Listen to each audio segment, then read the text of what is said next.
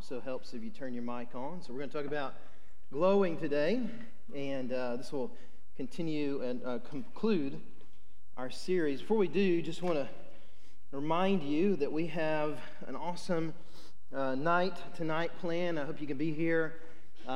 It's Missions Night, and we're actually entering into Missions Month. In October, we celebrate Global Missions Month, and what we do is encourage you to give over and above your original gifts to give toward our church's efforts in missions.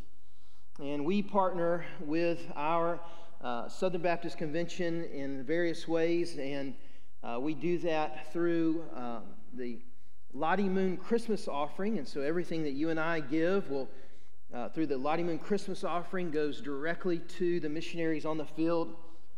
We also give to the Annie Armstrong missions offering, which sometimes churches focus on that in around Easter. We focus on it all in October, and whatever you give toward the global missions emphasis will be split into those four ways: Lottie Moon International, North American Mission Board here in the States, and then Georgia Mission Georgia, which is Georgia Baptist Missions, and then local. It's split completely four ways, 25%. And so I encourage you to pray how God may call you to that. But we want to begin this Global Missions Month with Missions Night. And we as a church have this year been focusing on our impact, not just here in Lafayette, but particularly here in Lafayette, but also in ways that we can make an impact across the globe. That's why we say that verse every week, those verses from Colossians chapter 4. That's why we've done a lot of the things we do, and that's why we're in this series today called Glow, because you and I are meant to be the light of Christ shining into the darkness of this world. So tonight at that missions night, we will have a guest speaker. Because we're recording this right now, I can't mention his name or where he's from because he's stateside right now, but when he goes back shortly, very soon, to that place, it is dangerous for Christians to be there, and so he's going to come and share about that place and that mission work tonight. Before that, we are looking at, we're going to be in the fellowship hall. You get to have Chick-fil-A. We picked it up yesterday. We're going to reheat it today. It's going to be good. All right, it's going to be awesome. And but we're going to go and look at the ministry partnerships we as a church have, or we are looking at locally, internationally, and nationally. So be here at 5 tonight, and we're going to have a great time and hear from a missionary at 6 p.m. In here. So join us. It's going to be fun. Well, let's continue in our study on glowing. I want to begin, and I want you to imagine the disciples standing disillusioned on a hillside. For almost a month and a half, their lives were a whirlwind. Jesus had died, and they thought all was lost. Then Jesus appeared, and he was alive. He spent about 40 days with them, and he was commissioning them, teaching them, sharing with them, giving them their final marching orders, sending them out into the world. And just when they thought everything was normal again, he ascended. And they stood there on that hillside, waiting, watching, thinking maybe he would come right back. And I guess they stood there long enough just staring into the sky because they didn't know what to do on their own, that God had to send an angel and say, Y'all got work to do. You got work to do. And they went. They waited. They gathered together and no doubt said, what do we do? How do we go forward? What's going on? Jesus had told them again and again. He had indicated to them again and again what he was going to do, that he was going to prepare a place for them, that he would send them a helper, but all that kind of just went over their heads in the moments. Maybe in these times those things came back to their mind. And another 10 days of waiting, the Spirit that was promised to them filled them completely with himself and his power. They were able to do things that were supernatural. They spoke in their own language, but to whom they were speaking, many people in many other languages heard them in their native tongue. The power of Jesus' Spirit filled them up, and it spilled out of them for all to see. The light shined in them, on them, and through them. On one day, Peter was filled up by the Spirit and spoke among a crowd of multitudes, and 3,000 people came to faith in Christ in that moment. And all of a sudden, what Jesus proclaimed to Peter while he was still alive was birthed in this moment when Jesus said to Peter, on this rock I will build my church, and hell cannot prevail against it. In that moment, the 3,000 came to know Christ and began to be discipled by these men who were discipled for 12 years. As they split into groups and went into homes and gathered together, a people was called out of the world so they could impact the world. On another day, 5,000 came to Christ, and day by day, Scripture tells us that more were being added into their number. It was a Holy Spirit-empowered movement of God, and it came to life, and it couldn't be stopped. Persecution tried to stop it and just spread and went to other places. And year after year, and convert after convert, and church being birthed after church being birthed in new places and in places that no one ever expected, among Gentiles and Samaritans, not just among Jews. It continued to change lives and upend governments and challenge everything that so many people knew. In fact, at one point in one town, someone comes to the government official and it's like, these guys that have gone everywhere across the world, the ones who have turned the world upside down, are here now, and it's turning our town upside down.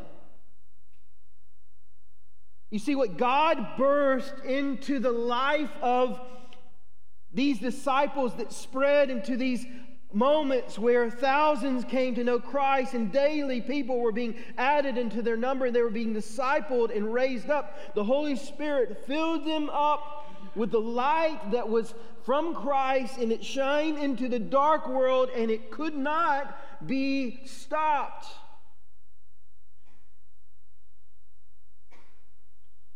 God was using the messy people He was calling to Himself out of all nations, tribes, and tongues to be His witnesses in Jerusalem, Judea, Samaria, and to the other ends of the earth. And it started with such a small group of disillusioned followers, and it continued with the unexpected in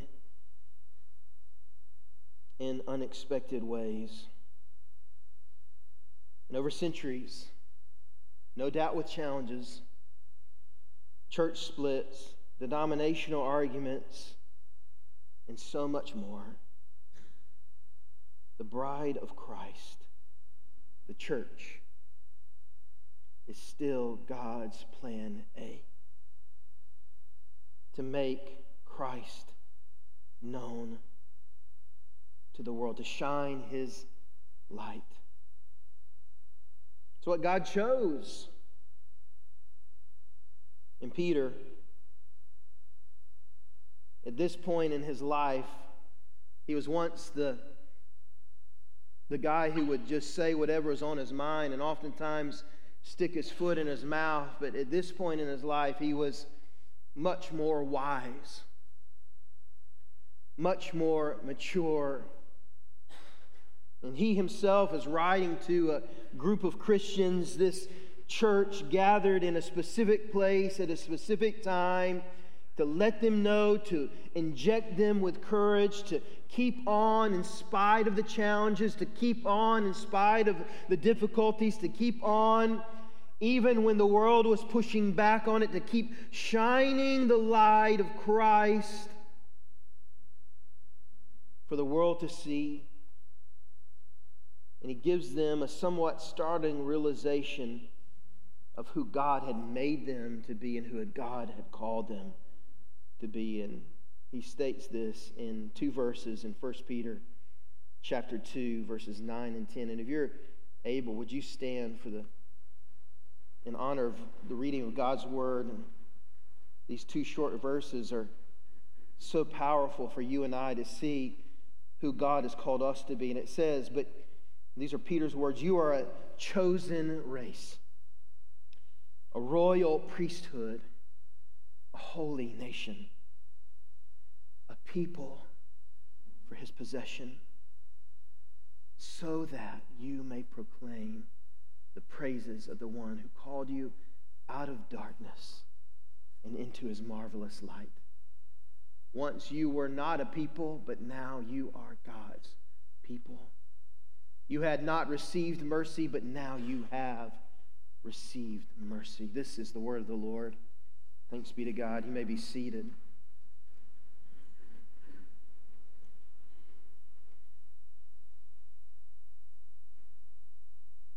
It may be challenging for you and I to realize, but the gathered body of Christ, the church, what Scripture in Greek calls the ekklesia, which just means the called out ones, is God's plan for the light to shine into the dark world. Now, it may be surprising to you and me because, particularly in America, the church in some ways has become a joke. I don't mean it's a joke. I just mean it's the subject of a lot of jokes. Oh, you go to blank church. Oh, well, I know so-and-so who goes there, and he's a hypocrite, and so I would never go there. Oh, you go to so-and-so church. Well, I know people that go there who live one way at church, but live another way, and I've seen it, and so I really don't want to have anything to do with it. Or people say that the church is powerless and no longer needed, and that the God that you and I serve is dead. But friends, Jesus is very much still alive, and churches are still making an impact, though many of them have forgotten what the important things that Peter and others were saying are. The church is growing across the globe. Even though sometimes in America it does seem that churches are dying left and right and COVID didn't help anything, the church, the called out ones, people are being saved across the globe. Oftentimes where persecution is the strictest and hardest, that's where the church is growing the most. And I think part of the reason that maybe the church in America, and particularly in the South, a study came out this week that the American church is declining in the Bible Belt, but growing exponentially in the Northeast. Why? We are complacent. We're complacent to live our lives with no impact at all. We're complacent to not worry about shining the light of Christ, but living our lives in quiet solitude. And we just don't want to upset anybody, and we don't ruffle any feathers. And people are dying and going to hell every day, surrounded by people who know the truth of the Word of God. And do we care? Do we want the gospel to go forward? The gospel is powerful. The light penetrates the darkness, but it doesn't do anything if you and I don't shine it. So perhaps the church in America, particularly the South, as it is declining, has forgotten what Paul or Peter says here. So my prayer is that in this passage we would see four things that will help us to shine the light of Christ, to glow in the dark. Number one, the Lord chose us to represent Him. It may be seemingly challenging. We've already mentioned that. But God chose us, people, messy people, but messy people whose lives have been changed by Jesus, and He's chosen us to represent Him to the world. The church, the called out ones, the gathered ones, we are called by Jesus, chosen to be His representation in the world. We are the proclaimers, as this passage tells us.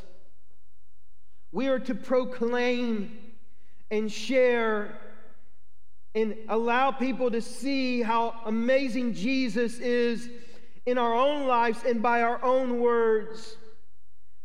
We're not merely just loyal subjects or paupers in His kingdom, but because our namesake is in Christ Jesus, we are His children, we are His joint heirs, as Ephesians tells us. We are royal priests, it tells us in this passage.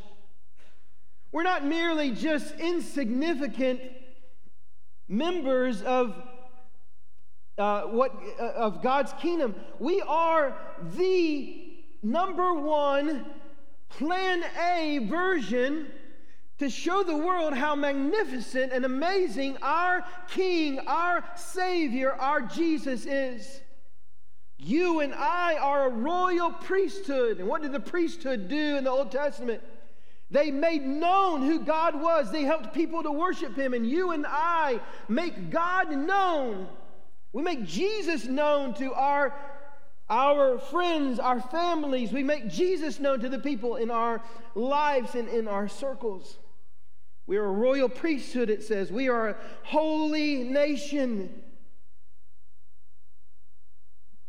This language, royal priesthood, holy nation, is covenant language, borrowed from how God dealt with Israel back in the day, declaring that we represent Him to the world because we were once from the world, but He's called us out of the darkness into His marvelous light. We are His people, and we have received His mercy. And this is what God is calling us to. God, the Lord, chose you and me and us collectively to shine His light. This church was founded in 1835 in this town. It was founded at the exact same time that the town was founded. And what happened is that many Baptists from various areas ended up settling in this moment, in this place, and they said, we need a church, a light to represent Christ in this place. And so Jesus called this church in July of 1835. And that light began shining here. I hope you understand and realize that it's not an insignificant thing that a church still exists almost 190 years later. And it is a church where there's growth and baptisms. And people coming to know the Lord, and people being discipled, and babies being born. That's not an insignificant thing. Because there are churches that are almost 190 years old who are every day closing their door because they don't have enough money to continue on. And it seems like the light has just no longer shined. So the fact that you and I are here, this church is here shining the light of Christ nearly 190 years later, that's significant. That's significant. There's significance to that God has called you and I. He wants you and I to make a difference, and that this light would continue to shine in this community. And that this light would shine in such a way that it would affect the entire world for the name of Christ. God has chosen us to represent Him in Lafayette and beyond. The second thing we see in this passage is that we serve Jesus by serving others. We serve Jesus by serving others. And we began this series, this GLOW series, and each of the letters of GLOW represents something. Number one, and we've kind of held out on you the entire time until you come and listen, right? So the first week was you get started with prayer. If we're going to glow, if we're going to shine the light of Christ for people who are in our inner circles and in our circles of influence, then the way we do that is to begin with prayer. Praying for people to pray, that we can pray for, but that we can call out by name, say, Lord, help me to be an impact in their life. Help me to shine into their life. Help me to find opportunities to shine Jesus' love and kindness and goodness and faithfulness unto them. And help me to do that, Lord. So we begin with prayer. Last week we tackled the L and the O. And we said we're supposed to listen and learn. It's more than just praying.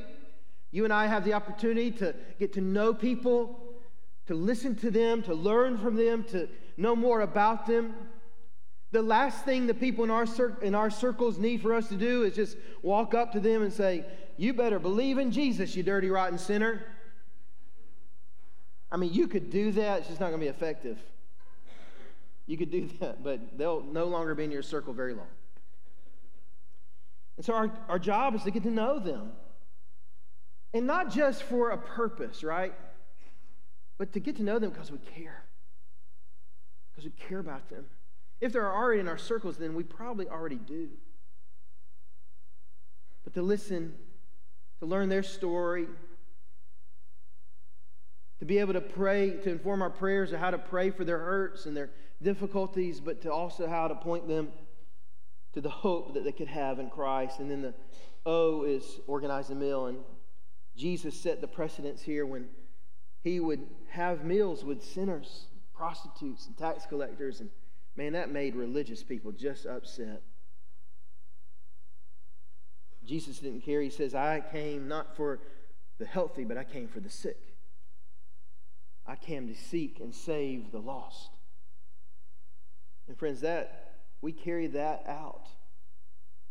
So we get to know, we get started with prayer, we get to know them, we listen, we learn, we find ways to, with intentionality, to invite people over and share meals with them and get to know them with great depth. And we're learning through those things, but we're also giving ourselves to them to let them know that we truly do care. And then we get to the W. So I know you've been waiting with bated breath to know what W stands for, and it's real easy. Because if we do all the other things, but we don't do this, then it really doesn't matter. Because W is the most important. We witness to them by serving them and by sharing.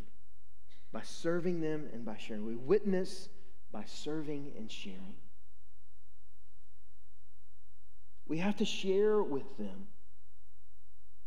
We have to serve them. We serve Jesus by serving our neighbors. We proclaim God's goodness toward us by being good neighbors to our neighbors and by being good to the people in our circles. Those we've prayed for and listened to and learned from and invite into our homes and feed them as Jesus did, then we must find ways to witness to them and to serve them and to share with them. Why do we do this? Why do we serve people? Why do we serve each other? But why do we serve people who don't know the Lord? Because Jesus served us. Because He gave, we give. Jesus said to Nicodemus, He says, don't you know that you must be born again? And He says, for God so loved the world that He gave His one and only Son. And Jesus gave Himself for you and I to show us that that's what we ought to model as well. In just a few minutes, we're going to take communion together. We're going to commune with Jesus' body and His blood to remind ourselves of what He did for us. And when Jesus instituted the Passover, or switched up the Passover and instituted the Lord's Supper, He also, just before He did that, got on His hands and feet, wrapped a towel around His waist, got water out, and did the lowliest job for His disciples. And He washed their feet, and He says, as I have served you, you serve others. Jesus calls us to serve. Why do we go on mission trips, and why do we give supplies to local schools, and why do we have opportunities to feed the folks who need food? We'll do that in January again. Why do we do these things? Because Jesus did those for us. Jesus served us. And so we serve Him by serving others. The third thing is we witness to the world by sharing. Because we can do all those other things and be kind to people, and we can usher them into hell with our kindness if we don't share with them the hope that we have and that they too could have in Christ. People can't be saved until they hear the gospel, and we're called to share it with them. Paul tells us this in Romans. It's Romans chapter 10, and it's so imperative. You may have heard this phrase, and it's sometimes attributed to Saint Francis of Assisi. And you may have heard this, and it's okay. I've used it as well, but I think it's very inaccurate biblically. And it's the phrase that we should preach the gospel and sometimes use words. And what people will say, oh, well, I preach the gospel with my life and my actions. And yeah, we should do that, but to preach the gospel, we have to use words. So if you're feeling guilty now because you've quoted that, trust me, I've quoted it as well, so we'll feel guilty together. But it's not true, because what Scripture tells us in Romans chapter 10 is really what's true. Verse 14, it says, how then can they call on Him? How can they be saved if they've not believed in Him? How can they call on Him they have not believed in? And how can they believe without hearing about Him? And how can they hear without someone preaching to them? And how can they preach unless they are sent? As it is written, how beautiful are the feet of those who bring good news. But not all obeyed the gospel, verse 16. For Isaiah says, Lord, who has believed our message? So faith comes from what is heard. What is heard comes through the message about Christ. You see, we must share the gospel. Not merely by being kind people, but by being people who share the truth of God's word so that people can be saved. Not just feel better about themselves or feel like they have a friend in you and I. We must do all those other things. Glow, pray, listen, learn, organize, serve. But we have to share for people to be saved. Final thing we see, we show mercy because we've received mercy. We extend mercy to people because Jesus extended mercy toward us. As I mentioned before, we're going to take communion today. And we're going to unite ourselves with Jesus' death to remind us that he loves us. And I pray that it will compel us to share this truth with the people in our circles. My prayer is that you would visit that display, you'd write down a name, you'd take that list home, you'd pray over it, and find ways to glow, to listen, learn, have them over to your home or organize a meal with them and witness by serving and sharing. And that by doing so, God would help us to do what Paul said, to make the mystery of Christ known to them. I want to pray, and as I'm praying, our deacons will come and we'll get ready to administer the Lord's Supper today. And in doing that, I pray that we'll focus our hearts and minds on what Christ did and what he's calling us to do, to be the light of the world. God, we pray that you would help us. Help us, Lord, to live our lives in such a way that your light shines through us. We pray, oh God, that you would help us as we recall your death on the cross, your body being beaten for us, Lord, your blood being spilled for us, that we would recall those things and it would remind us of your love for us and the hope that we have in you and you alone. And that it would compel us to go forward, to be your witnesses. Because, God, this is your plan A. There is no plan B. There is no alternative. You've called the gathered church to be the arms and the hands and feet of Jesus.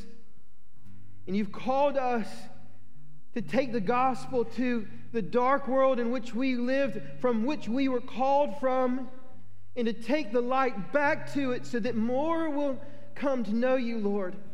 That's plan A. And there is no plan B. And so, God, convict us where we failed and compel us to go forward in your name to all those in our circles who don't know you. I pray this in Jesus' name. Amen.